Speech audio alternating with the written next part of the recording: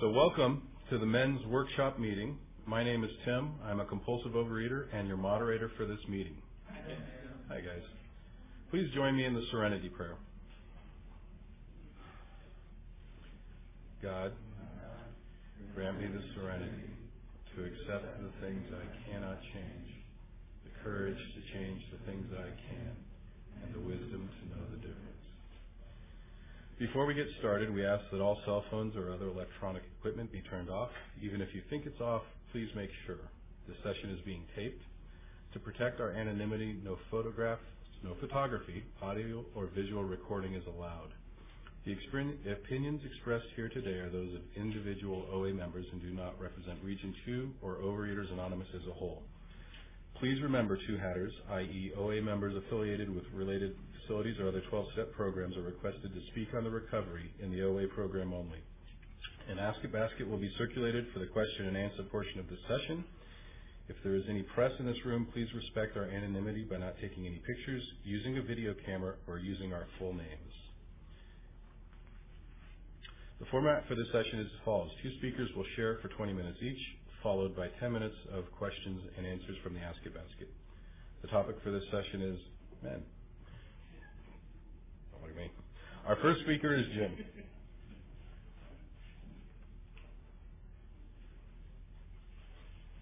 How's that for a generic topic? Hi, my name is Jim. I'm a compulsive overeater. Hi, Jim. Hello. With a topic that broad, I was having trouble figuring out what exactly that was supposed to mean. And I kept asking HP because that's all I know how to do. You know, when I'm confused, I ask HP. I want some direction here, and I didn't get any all day. You know, and I'm sitting there going, so what is this? What is this? So literature helps me, and so I was trying to think, okay, what kind of training did I get that program is helping me sort of unget from being a man, that kind of thing. And one of the things that strikes me by this massive turnout of male members, and I'm thinking, okay, half the population's male and all of that kind of thing, is in the AA 12 and 12, there's a nice little paragraph that explains one of my basic problems. So I'm thinking, okay, where am I starting from? And it says, but it is from our twisted relationships with family, friends, and society at large that many of us have suffered the most. We have been especially stupid and stubborn about them. I like that program just doesn't mess around with kind of uncomfortable with or whatever. It just says, you know, we're screwed here. The primary fact that we fail to recognize is our total inability to form a true partnership with another human being. Our egomania digs two disastrous pitfalls. Either we insist upon dominating the people we know, or we demand from them far too much. If we lean on them too heavily on people, they will sooner or later fail us, for they are human too, and cannot possibly meet our incessant demands. You know, I can't meet my incessant demands, no reason somebody else should. And in this way, our insecurity grows and festers. And when we habitually try to manipulate others to our own willful desires, they revolt and resist us heavily. And then we develop hurt feelings and a sense of persecution and a desire to retaliate. As we redouble our efforts at control and continue to fail, our suffering becomes acute and constant. We have not once sought to be one in a family, to be a friend among friends, to be a worker among workers, to be a useful member of society. Always we try to struggle to the top of the heap or to hide underneath it. This self-centered behavior blocked the partnership relationship with any one of those about us. Of true brotherhood, we had small comprehension. And that was really helpful for me to have that sort of spelled out, that I don't know how to do relationships. So it's not surprising that it's tricky getting into program, because program says it's a we program. We get to do action, but we get to do action with other people. And you know, it's sort of like people sitting every other chair is extremely common because the chair is safe. It's a safe distance and all of that. And so most of my life I lived in fear. That was my basic thing. My dad was very gregarious, friendly, never met a person he didn't like, and I was terrified of everyone. so we didn't have a whole lot in common. And then he was in construction, and he really wanted me to learn construction, and I'm uninterested in construction. And then my dad didn't get an education because when he was growing up, and it really helps me sometimes when I'm thinking about how program helps me work through stuff as a man, is to get the idea that my dad, when he was growing up, his stepfather told him, you cannot go to school past third grade, you're going to work on the farm, you're done. And he always loved learning. So he just died a year and a half ago, and at 90 and demented, he still was trying to learn stuff. You know, he was trying to learn how to run his damn computer. When he'd take a class, he'd go home. He couldn't remember what happened between the class and home, but the computer just didn't work at home like it did at school and that kind of thing. And so he really pushed education, education, education. So not surprisingly, you know, I have lots of education and all of that. So I think one of the things that's helpful for me to get a handle on in program is that there's a lot of social pressure and competition and trying to be something, and that pressure isn't always in my best interest. And when I turn to food for that, like when things are too scary, you know, food is a great thing, and I learned that from my dad as well. My dad would go to work. He would kindly remind me that he had to work 2 jobs because I was sick and needed medical care, and he kindly reminded me that we moved to California from Illinois because I needed to get to dry climate, you know, and all the things that made him work more because I existed, which was, you know, an interesting way to go about it. So in program, I got to work on that. You know, it's sort of like, do I want to, when my dad died, we actually loved each other, but I could say that there were large chunks of my life where I lived in the same town and never saw him. Just never went to see him, never called him, he never called me, we just didn't do any of that. So I think program is a really great way, in a sense, to heal enough to be able to have some relationships. And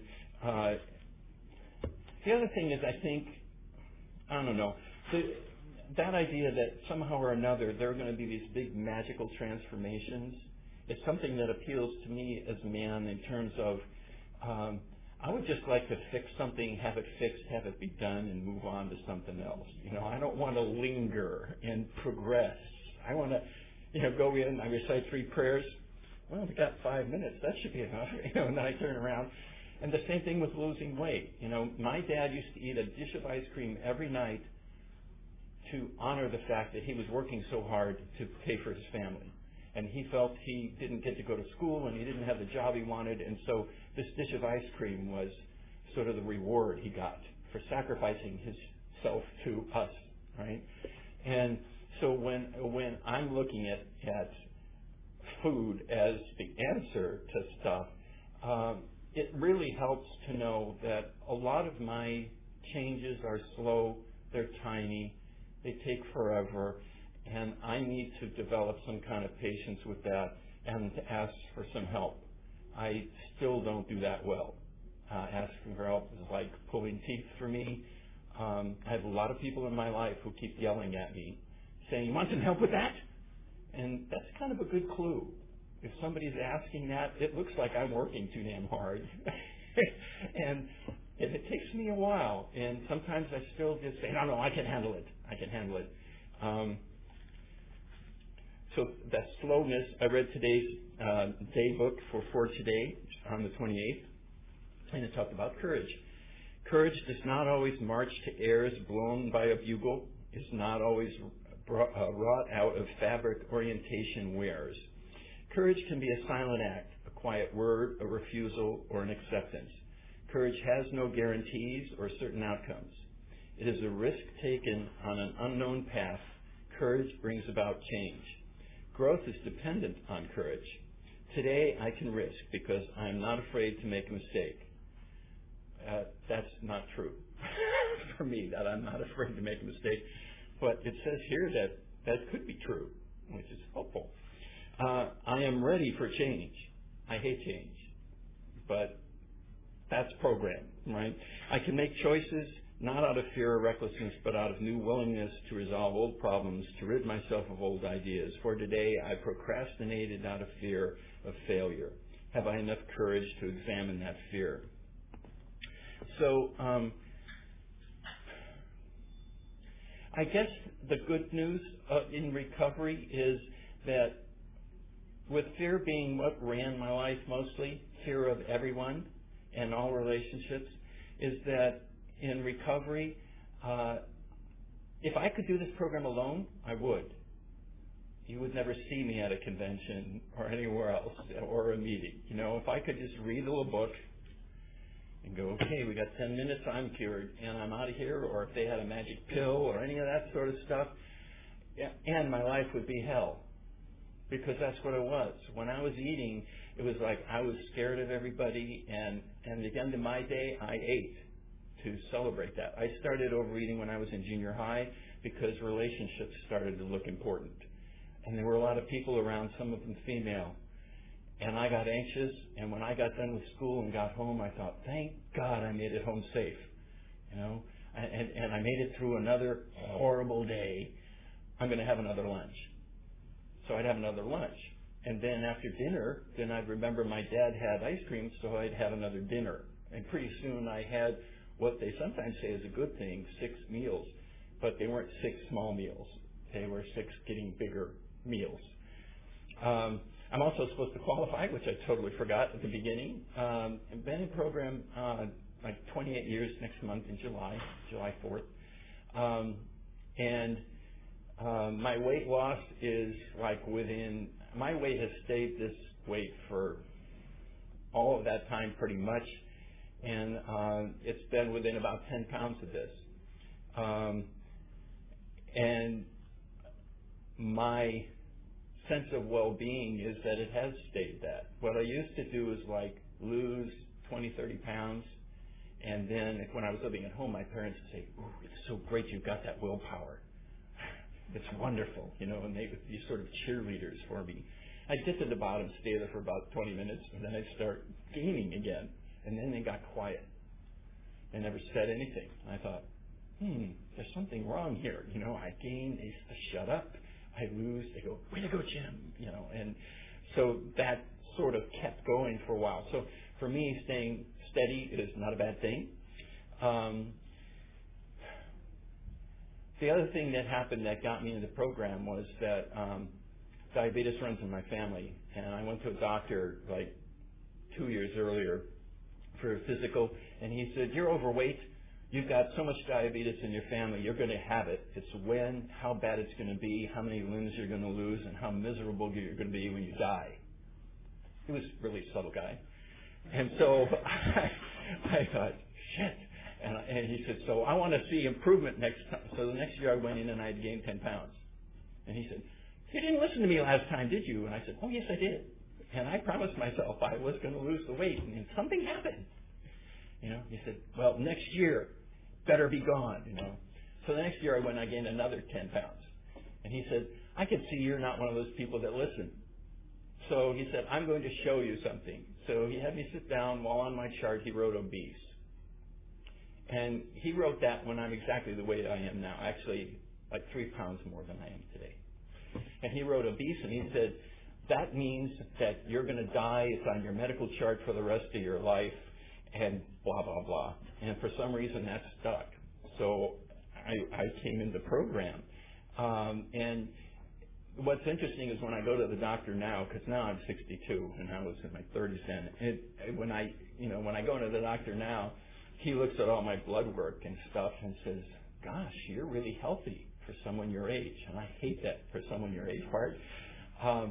So I'm waiting for the time when he just says, "You're so healthy," and just lets it go. But so the bottom line is that my fear of people got me eating to mellow that out. I think my higher power wants me alive and doing life, and I want to eat, hide out, and kill all feelings. When I first got in program, somebody told me, when you have a good thing happen, what do you want to do? And I said, eat. He said, when a bad thing happens, what do you want to do? And I said, eat.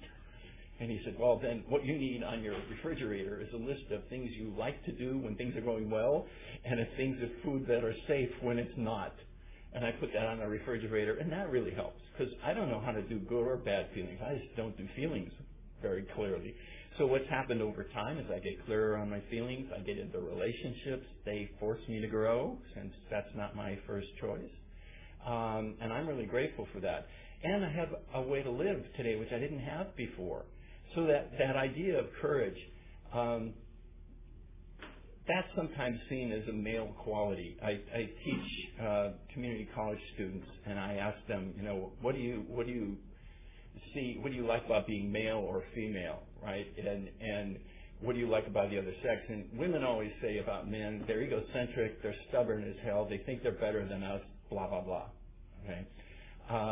And men talk about how I love to be in charge, and I love, and then what they don't like is they don't like the pressure that they put themselves over by wanting to be in charge and take care. So it's kind of this really confusing things we get.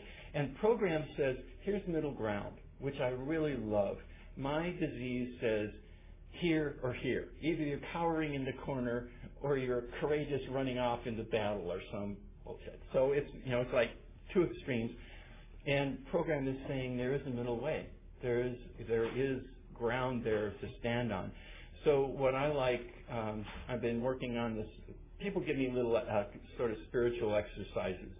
And the one I'm working on currently is whenever I do something, no matter how small, fairly well, is I compliment myself for it. The other day I was walking around in the office, and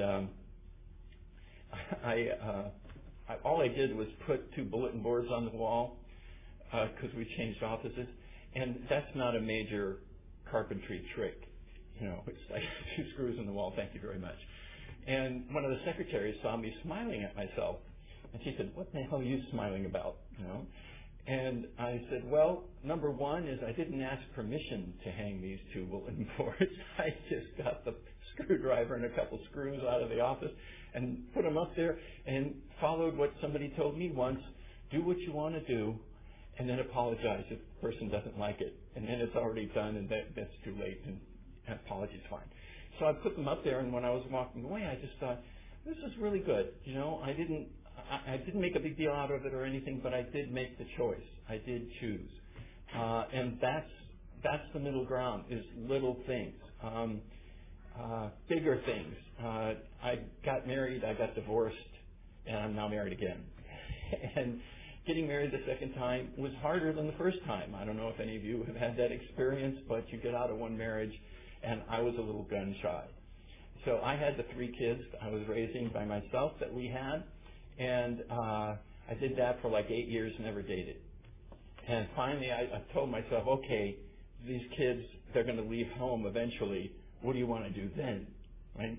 So they leave home, and I figure, okay, it's time to start dating. I find somebody in program, which was great. We got to know each other, and she said, I think it's time for you to ask me to marry you. And I said, oh, really? And at the time, the big discussion was how long should a woman wait before the guy asked, before she decides, screw it, I'm going to go find somebody else because I'm not wasting more time on your life. Kind of thing. So I said, okay. I said, before I do that, though, I said, I'm in a different spot than you. She wasn't married before I was. I had 3 kids, all this stuff. So I said, so I'm telling you I'm leery. I don't want to make another mistake, And to tell you, where the mistake was, the first lady I married, I picked an alcoholic who had 2 kids. I didn't want any. She smoked. I had asthma. And she was trying to figure out whether she was a lesbian or not. And, of course, I was drawn to her. So that was the first marriage. So after 8 years of not dating and just raising kids and all of that, and then thinking of asking somebody again, for my side, I just thought, oh, man, you're going to do it again. You're going to pick somebody who's going to ruin your life. So, and I knew I didn't want to eat to find my answer. because I figured that's not really going to solve anything, right? So what I did instead was in the 12th step, in the AA 12 and 12, if you're not familiar with that, it has a whole bunch of stuff about how to do this program in all of our affairs. And there's a neat little section in there on relationships. Boy meets girl on OA campus, or AA campus for them. And that sometimes that can cause problems because we think we know somebody when we really don't. So you listen to somebody at meetings over time, and they're sharing stuff, and there's a sense of intimacy that builds up because they're sharing intimate stuff, and you think you know them, and you don't. So it was, it's like my first attraction to her was she came into a meeting. I had seen her for a while. I was attracted. She came to a meeting crying once because some dreadful thing had happened on a trip. And I immediately want to go ask her out because that's how I'm wired. It's like, oh, you're in pain? Let me help you. And so then I told myself, okay, what are you practicing? I'm practicing not asking people out until they're stable. So I waited to see if she stabilized herself. She did. I asked her out. And in the 12 and 12 here, it talks about all the stuff to think about, cautions about relationship. And there's a really, I don't know if I can find it quickly, but there's a really great line on marriage. Let's see if I can find it quickly. Yes. This is for those who are like me, who don't know how to do relationships. Our main problem is not how we are to stay married. It is how to be more happily married by eliminating the severe emotional twists that have so often stemmed from compulsive overeating or alcoholism. And that struck me, that I'm not getting married so I can stay married forever. I'm getting married, and the goal is to put energy into this relationship so the relationship quality gets better. And so what I was taught to do is you read these paragraphs about getting married every day for a month and write what you get from it. Because you may have noticed when you read literature, it sounds different every time you read it. Even if you do it daily, it sounds different every time you read it. So I kept writing and writing and writing. Finally, I got to the point where what I was being directed to do was to turn the whole marriage over to my higher power. That, in fact, I couldn't control it. I really like control. I like to think I have it. It's an illusion. Okay? And so what I got from reading all of that was HP's in charge of all my relationships. HP's in charge of whether this marriage will work. My footwork is to try to do as much as I can to improve the quality of the relationship, and then HP will decide whether it lasts or not. For some reason, since I was really little, I know that everybody in my life is going to die or I will. That any relationship I've got is going to end. There are no permanent relationships. It's sort of like you get in one and they die, they leave, they go, whatever, or I do. And so it's not going to last forever. And who's in charge of that? HP is. So it gave me, when they say faith and fear kind of thing, it gave me the faith that HP is really running this. And if I trust that, then I'll have this person for as long as I have this person. And if I keep trying to make the relationship better, I will learn skills. And I will be doing my part. And then it's really just whatever, So my wife, who's my wife now, by that time was saying, come on. She wasn't too happy that I had to pray about marrying her. She sort of thought, don't you know you love me? And I go, yes. And she goes, well? And I go, yes, and I'm also afraid. So I'm gonna do this how I'm directed, and patience please, And so we got married. So we get married, and one of my exercises I was given early on was about fear. Anytime I'm afraid, I say to her, I'm afraid. So we're laying on the couch, and I say, I think you're leaving me. It feels like you're leaving me. She says, I'm sitting on the couch next to you watching stupid TV. What makes you think that? I go, it's not a think, it's a feel. I just feel like you're leaving me. And if I say it out loud and you sort of react like you just did, then it goes away. If I leave it up here, it grows. Every move seems like a leading move. So I'm very grateful to this program that if I weren't such a fearful person, probably I wouldn't have turned to food, and probably I wouldn't need to do all this stuff. But that's not true. That's who I am. That's the person I am. Coming up here to keep you current and me current. My wife loves to travel. I hate to travel. When I travel on the road, I like to set a destination, drive like a bat out of hell, get there and stop and rest. My wife loves to stop 35 places along the way to look at every antique shop ever created. She sees the word antique and so I'm driving, and we don't have a whole lot of fun on trips as a result of that. But this time I prayed before we left, another novel concept, ask God's help, and HP basically said, you could try this and just see how it goes. So I gave up control of time and stopping. And there's a joke about, a happy wife is a happy home kind of thing. It ain't a joke. But there's something to be said for that. So we're driving up here, and the first place she sees, she goes, oh, it's Carpinteria. Let's stop there, And I think, okay, I'm going to see what this feels like to actually travel like she travels, right? And it's scaring me because I'm thinking we're going to be late, it's going all this stuff. And so we stop, we look around. I kind of go, okay, I'm going to enjoy looking around at bizarre things. She's going to look at what she wants. I'll look at things. So anyway, we get halfway up here, and she said, I cannot believe you're doing this with me. She said, I just thought this was going to be one of those fight times. And she said, you must be working really hard. And I said, I am working really hard. This does not come natural to me. She said, you must have prayed a lot before we left, too. And I said, you're damn right. I prayed a lot. I said, I prayed a lot, I'm practicing a lot, and I'm learning a lot. That there's some range in me that I didn't even want to look at or explore or any of that stuff. So that's the small courages. I pray for direction. I get the direction. I don't want the direction. I practice the direction anyway. I learn new stuff about me. And the program is about me learning about me, not me making my relationship work or anything like that. It's getting to know myself, because I did not start eating to find out about Jim.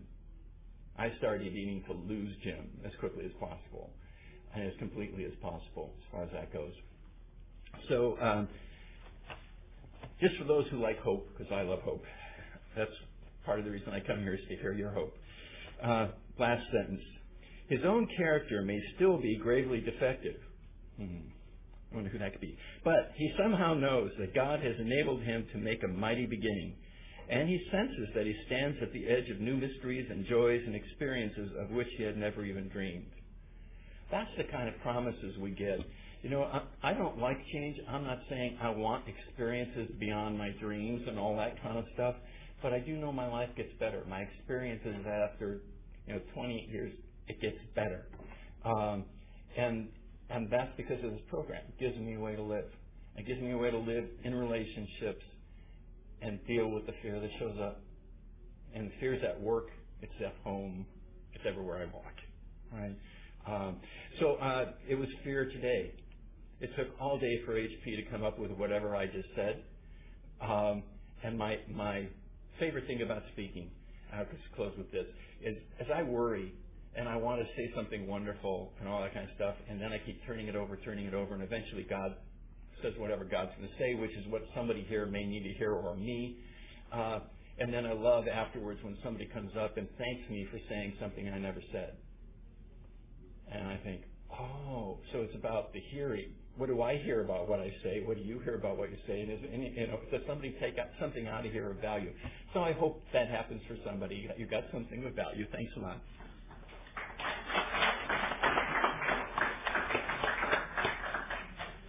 Thank you, Jim. Our second speaker will be Lou. And if we could keep the Ask It basket moving a little bit, like a few questions at least.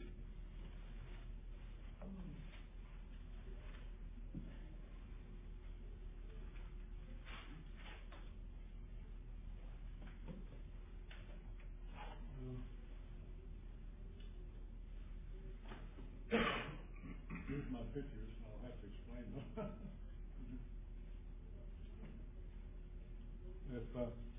I kind of tire sometimes, so if I do, I'll sit down here, but I'll see how far I can go here.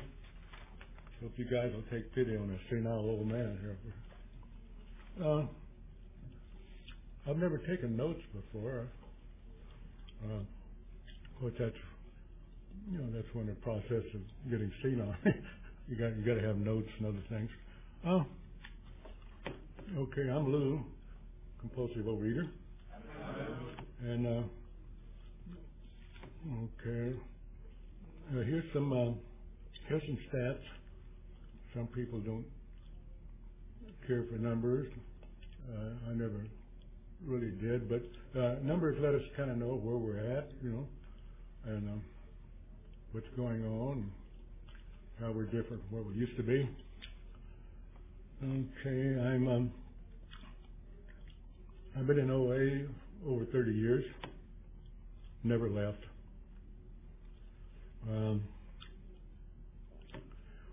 Okay, I'm a 150-pound weight loser. I did some of the yo-yo thing. I got up to almost 400 pounds at one time. I'm from Chico, California. That's 100 miles due north of Sacramento. I've been to all the conventions, I think, except two. Of course, being up in the boonies, it's not always easy.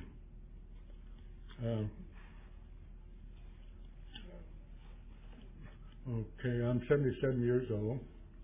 I may be the oldest one in here. I'm not sure, but and I tell you, it's getting old sucks, Of course, I still take Viagra. That's to keep me from peeing on my shoes, though.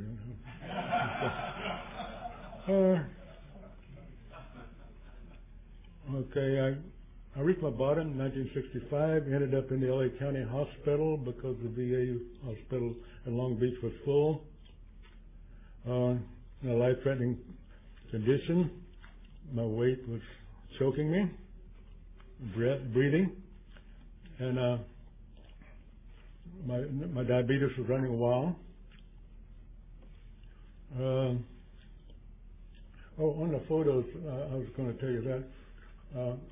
In the beginning, I just wanted a few photos in a little folder, and my daughter insisted on doing it for me, and she kind of overdone it. So now there's a few in the back there that don't mean anything. I put them there to, to keep them getting lost and so forth.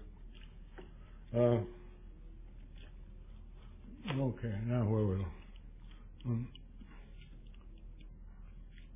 So I became a diabetic in 1961, and that was a whole new ball game, being a diabetic and being a compulsive overeater. And because every time I overate, I got sick. And 10 years ago, I gave up the needle. So I've been controlling it by nutrition and so forth ever since.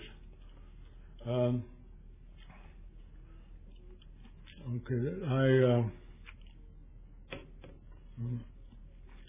had a drinking problem. I'm an alcoholic. And that kind of killed me on my food, too. I was a functional alcoholic. That's like being pecked to death by a canary. But sooner or later, I took care of business. I took care of my family. But sooner or later, that catches up with you. But every time I tried to go on some kind of food plan or diet, take a few drinks, and I was down the drain. Just couldn't do it.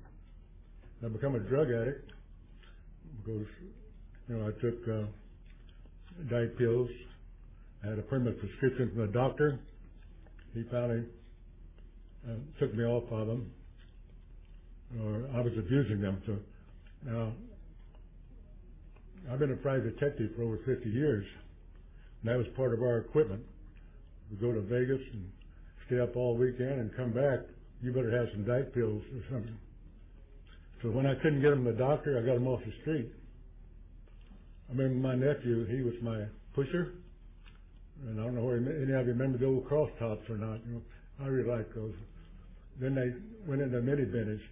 You get 1,000 in a little baggie, just little bitty suckers, And he'd get them for me because I didn't want to go out and hustle drugs, And I gave him $50 back then.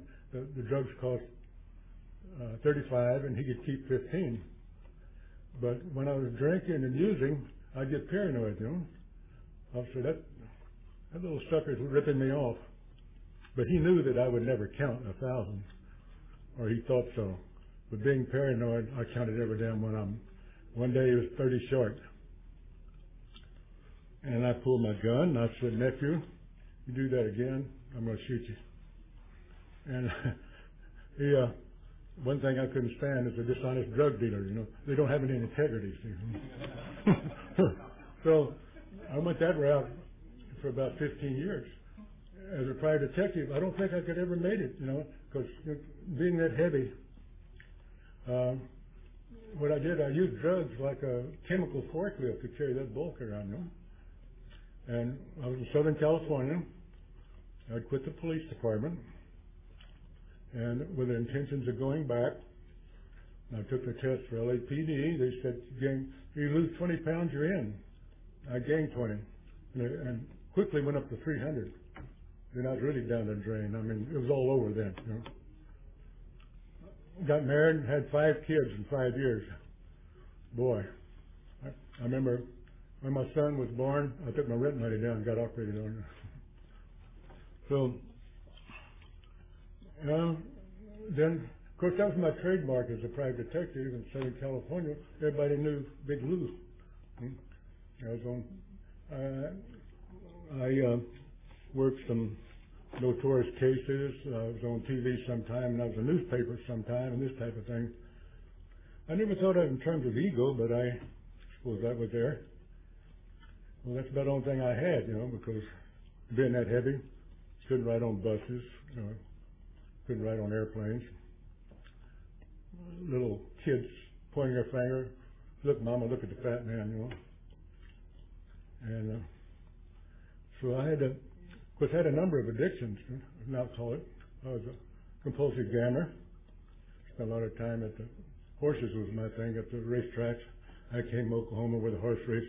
Horse racing's in the blood, so that was great. I guess addictive relationships was there too.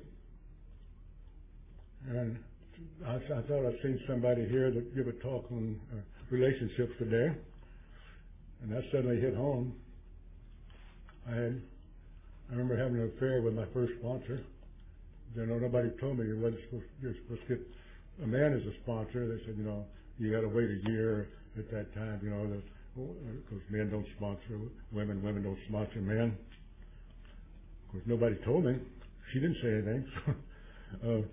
But I kind of blew my whole career because of relationship and addiction. I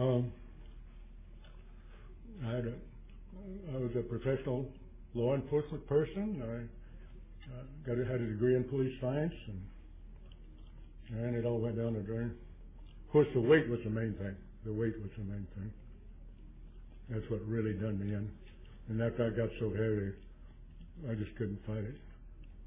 But so after getting out of the hospital, I lost 40 pounds in 2 weeks. They didn't feed me anything.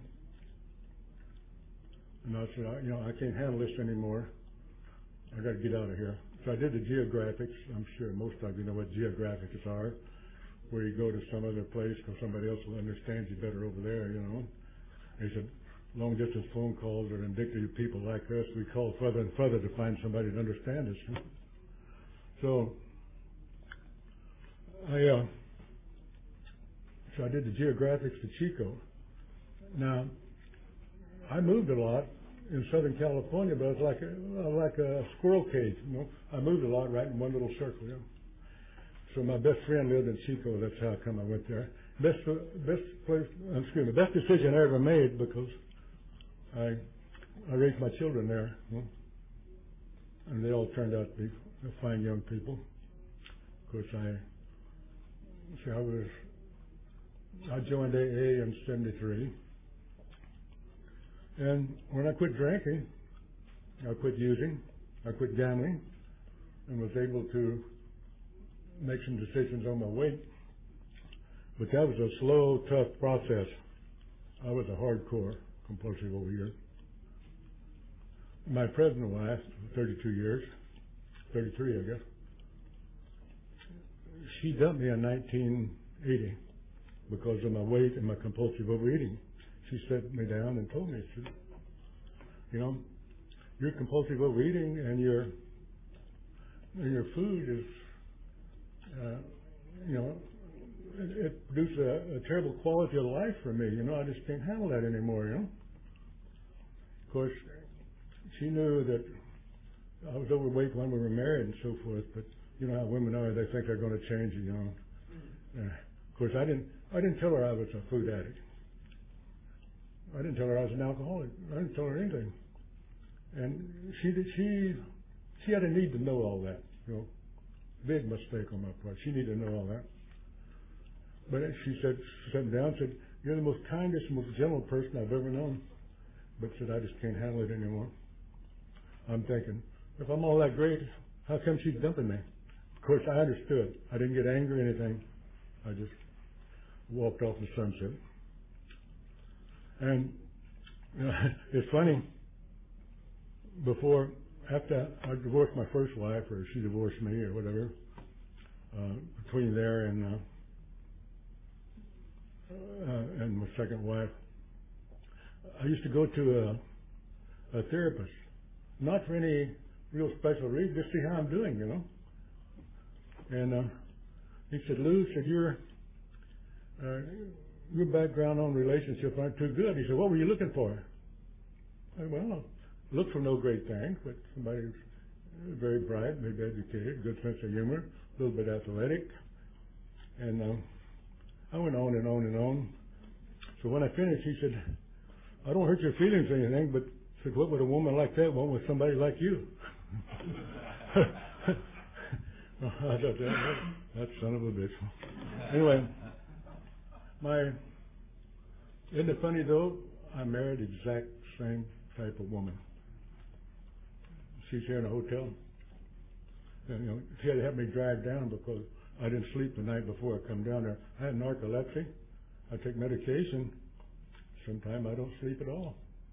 And then the next night I sleep for 10, 11 hours, you know, and of course I'm dealing with all that stuff, trying to get some kind of balance because, well, that stuff drives me crazy.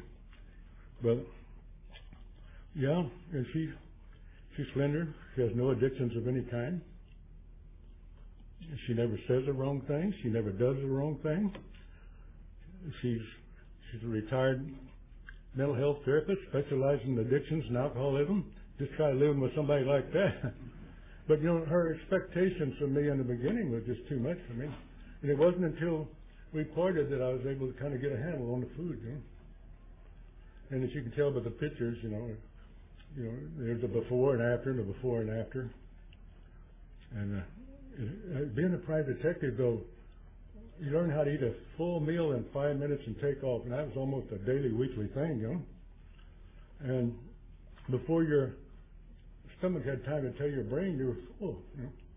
And I ruined every piece of clothing I ever had, you know, by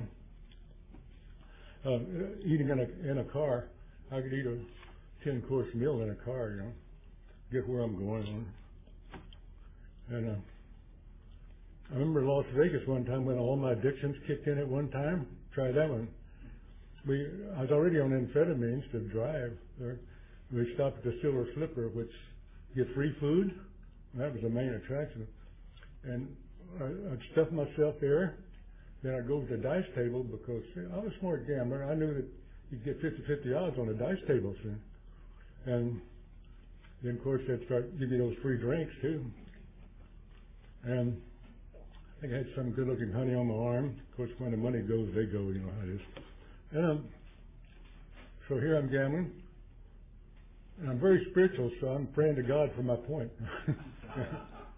But they all kicked in at the same time, you know. I'll never forget that one. But one of the things that's kind of, well, you know, I had body reconstruction because, see, I tried a little professional wrestling once, you know, and the weightlifting, I was like this. But then I blew my knee out big time, and when I quit, everything just dropped. And they took my boobies off and put them back, along with the nipples, and they took the apron off. And they wanted to take some of the stomach off, but I had to die, you know, so they didn't do that. Now, I got 15 pounds of dead fat across my waist here, and the doctor said, "You're always going to have that. You might as well learn to live with it." You know, so I do. Now, I've exercised all this time. As you'll notice, I don't have any of that hanging fat on my extremities, you know, because I work out. I play golf 3 times a week. I have my own cart. And I work out at the club every other day. Have for years and years and years. And I've had 2 knee replacements. I've had a bypass. Of course, I'm diabetic. All those things that the doctor told me in the beginning was going to happen to me if I didn't lose weight happened to me. Yeah. But, of course, you know, I've lived 38 years longer than I was supposed to. When I was 35, approaching the 400-pound mark, the doctor told me, "You won't live to 40. So it was 38 years later, and I'm still kicking, you know. Of course, I might be I used to kiddingly I used to tell the people my age this. I said, well, when you get to my age, most of you are going to look like me. There's still a little weight, gray hair, crippled, a little senile. I've seen some of them cringe, you know. And some of it probably be partly true. I had one young fellow say, "Lou, I can't," you know, of course I was a policeman and I was in the Korean War and I was a soldier of fortune and I went all over. And this young guy said, "Lou, I can't believe you've been all the places you have and done all the things you did. You look like somebody's kindly white-haired old grandfather." What a compliment. That's what I've been trying to do all this year, to reach that age where I'm somebody's kindly grandfather, you know, white-haired old grandfather. Here I am. All my kids have been, grew up to be fine young people. I've had a lot of serenity, a lot of joy in life. And, you know, if I passed away tomorrow, I'd be way ahead of the game, you know. And so I could say, you know, OA saved my life. It literally saved my life. And of course, other, you know, 12-step programs entered into it. But I tell you, compulsive eating was worse than any of them, by far. It was. Because anything that I didn't have to put in my system, you know, I mean, you know, that I could kind of handle that, you know. But where I had to eat 3 times a day, it was just deadly, you know. And of course, the last couple of years, I don't know whether this is a plus or not. I have a hiatal hernia, and if I eat too much, I get sick. If I eat the wrong thing, I get sick, you know. So I got a built-in, what do they call it? The alcoholics take, anabuse. Of course, I take care of myself, and I exercise, and I go to the doctors, keep my appointments. My wife, boy, she monitors my food all the time, and she don't pull any punches about it. So, how do we do on time? Got about 3 more minutes. Okay. You know, haven't been so many places, done so many things, you know, I could probably talk all night long, so I'll try to, you know, I've never been on a big bench since I've been in the program over 30 years ago when I walked in the room. I've overate many times, I kind of estimated one time, of course, being a private detective is the worst business there is for any kind of addictions or food or anything like that. But I figured I'd been okay about 75% of the time. Like one guy in one of the 12-step program, he said, all I want to do in life is break even. That's me. I just want to break even, you know, and I've done that. When I start looking for greatness and fantastic, I get in big trouble, you know. Yeah, when I come back from Korea, you know, I was going to turn professional boxing. You know, I went to Indian boarding school all my young life, and I boxed 6 years there, and off and on 5 years in the Army. And when I come back, I found I was, you know, just a little bit too slow. I started thickening up, you know. Some of you see my pictures there. You can kind of see that. And then I was watching TV. I stationed in Los Angeles, and I watched TV, and wrestling's getting popular then. I thought I can do that because I was quite agile for my size. You know? I remember I used to jump up on the wall and turn a backflip and all that stuff. Now I can't even put my foot on the wall.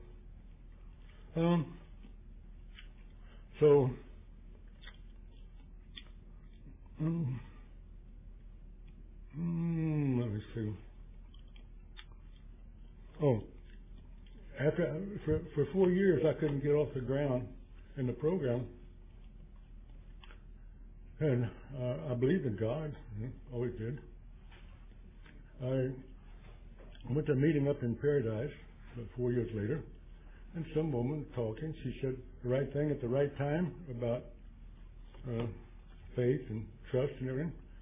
I don't know what happened, but I had that spiritual awakening when I started swelling up. It felt like a big balloon or a big tumor and everything. And I said, I got to talk. And then I just started sobbing, all this stuff started coming out. So within a matter of a minute or so, I guess, I got rid of 40-something years of wreckage and garbage of the past, you know. Been pretty clear sailing ever since.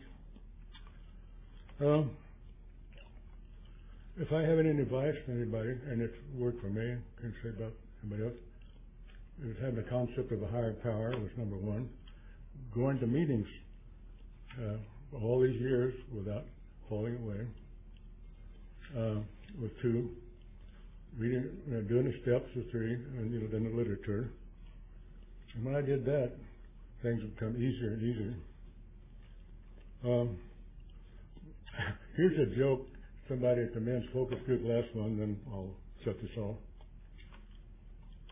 He said, "You know why men were invented?" Of course, none of us know.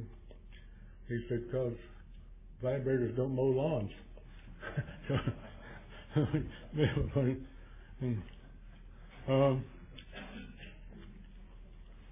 Okay, so in closing, I'll leave you with this thought. Never talk about an alligator's mama before you cross a river. Does that sound okay? Thank you now.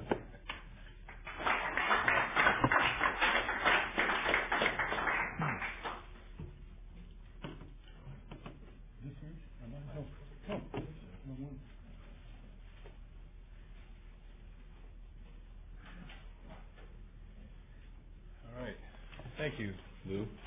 I'll now draw some questions for the Ask It Basket for up to 10 minutes. I got to say, at first I was a little bit nervous. The other sessions there were like 40 or 50 questions, and the moderator had to sit through them all. And then I realized we're a bunch of guys. I'd be lucky to get like 3 or 4. But we've got some really interesting ones. So the first one, Jim, is for you. A question about how much weight did you lose, and what do you eat? And Lou, that's a question for you as well. Jim,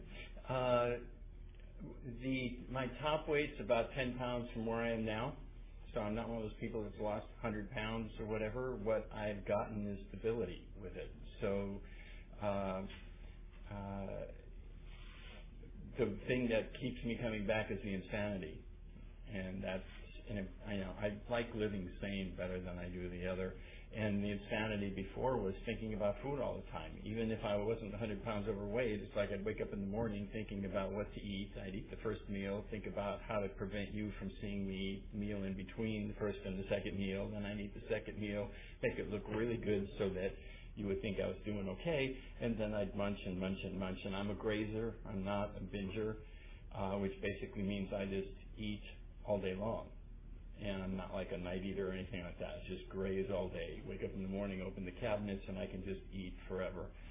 And the other one, food plan right now, and that has changed over the years. I'm a vegetarian, and so once you eliminate meat and you eliminate sugar, which I don't eat, it annoys the hell out of a lot of people trying to feed me. But currently what I'm working at is just a calorie counting thing. I don't eat sugar and don't eat meat, and so it's I don't even worry about like 3 meals, nothing in between or something like that. It's more just adding up calories for the day, and that's working for me now. Will it work for me in 5 years? I have no idea. Did it work for me 5 years ago? No. Then I had an actual food plan with a list, and this is what you eat, and this is what you don't, and not eating out, and all that kind of stuff. This is working now. So I just keep asking HP what to do, and this is where I am today. So sometimes I just get really feeling good about, I wonder what's going to happen next. It's not like excitement. I don't do excitement. I don't do enthusiasm and all of that because those are too scary. What I do is get hopeful. And I go, I wonder what's going to be next, and trust HP to fill it. So, okay. Thank you. And Lou, there was also a question for you as to what do you eat now? I'll pick up last. Well, I'm only about, I still do quite a detective work, but I'm only doing about 10 to 20%, so, but I don't have to work if I don't want to. So, but my eating has changed for some time now. Of course, having a high and hearty, I eat several small portions in a day, but I'm able to stay on some kind of consistent food plan. My wife is kind of a genius, she don't bring anything to the house that don't belong there. She knows how to, prepare different things so it doesn't get too boring. I usually don't drink coffee of the evening and of course I have to take medication, so I have to be aware of that too, and make sure I take my medication at the time. But as far as what I eat, I don't eat anything that's hard to digest. Apples are a little bit of a problem. No steaks, anything like that. That sucks. So, smaller portions always works, and try not to. One of the big things is try not to eat after certain hours. I go to a lot of other workout programs too. A lot of my 5:30, but anyway, I try not to eat anything after 7 o'clock. It should be earlier than that. Of course, I have a little snack there somewhere because otherwise I'll get sick of my stomach. So that's about how I do the food. All right, thank you. And I've got to apologize. Time's gotten away from us a little bit. So I'm going to summarize the last few questions. There is a consistent thread. Let me read them all, and then maybe Jim and Lou, you can give your thoughts towards them. One is, what do you feel you cannot say at an OA meeting predominantly attended by women?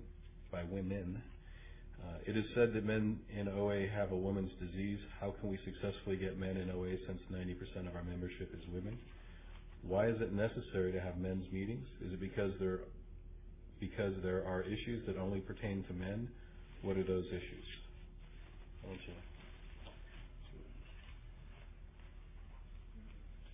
you? Jim again. The idea of having men's only meetings, I'm not sure that is necessary. I know for some people it is. And that's just my experience. I don't have a lot of experience in going to men's groups per se. And the idea of what can I not talk about in a women's group, that a group with women, that there isn't anything. My issue is this a safe place to say anything, whether there are men or women there? When I first got in program, I was dating somebody in program and talked about what was going on, and pretty soon it was like, these are my meetings, these are your meetings, you can't go to my meetings kind of thing, and that sucked. And I learned from that. So she said, basically, all the meetings in this county are now mine and you can't go, kind of thing, And so the issue of what I can talk about in terms of recovery, I don't find a problem with that. And that just may be me. And like I said, I think I've gone to maybe 2 men's stag meetings in 28 years, just because the times I can go, there aren't any. And so I just go to regular meetings and talk about stuff. So the idea of getting more men in, I don't know what to do with that in terms of OA as a whole, in terms of numbers declining. There are cultural things going on and all of that too. But it is a disease that is more commonly seen as female. And so I think men are less likely to do it. The other thing is, who's more likely to go for help? Who's more likely to ask for help? Who's more likely to go for any meds, any medical attention, anything? It's women, not men. So it's a much tougher reach for a man to come in and say, I need help, I can't control my eating. A woman can do that and doesn't get the same response. The other very fast thing is, when I got thinner, I noticed there were more women watching me, and in a meeting with a lot of women, that allows for a lot of people watching me who weren't watching me before, and a lot of anxiety around that. And so that's just something to be aware of. And then it was good to talk to other men about what to do with that, and to be clear about my own sexuality with that. Is this something that I'm going to get off balance on because of that attention that wasn't ever there before, and all of a sudden it's there. And again, you get that sense of intimacy from sharing, and women will run with that, my experience. When I went out for the first, we went to a retreat, and I asked my wife out to take a walk. That's how we started our relationship. She got grief from every other woman at the retreat. How did you get to walk with him? Why did he talk to you? Her sponsor wanted me to, and so when she went to her sponsor said, how come you got to go? And it was like this whole big thing. So it's really helpful to kind of know where I am and to not get sucked into that. It's not a safe place for somebody like me to be in. Thanks. All right, it is now time to close this session. Let's thank our speakers and all who have done service for this session. All right, please stand and join hands as we close with I Put My Hand in Yours. Cheers.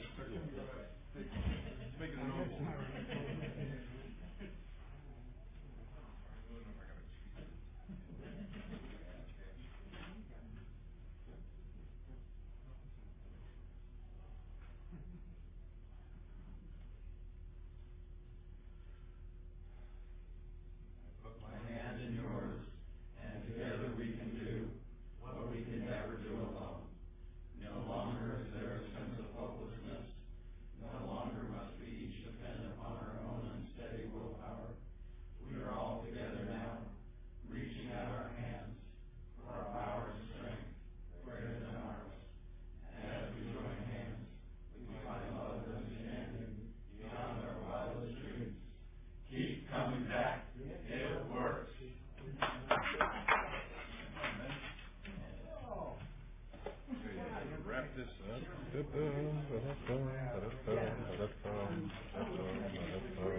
up.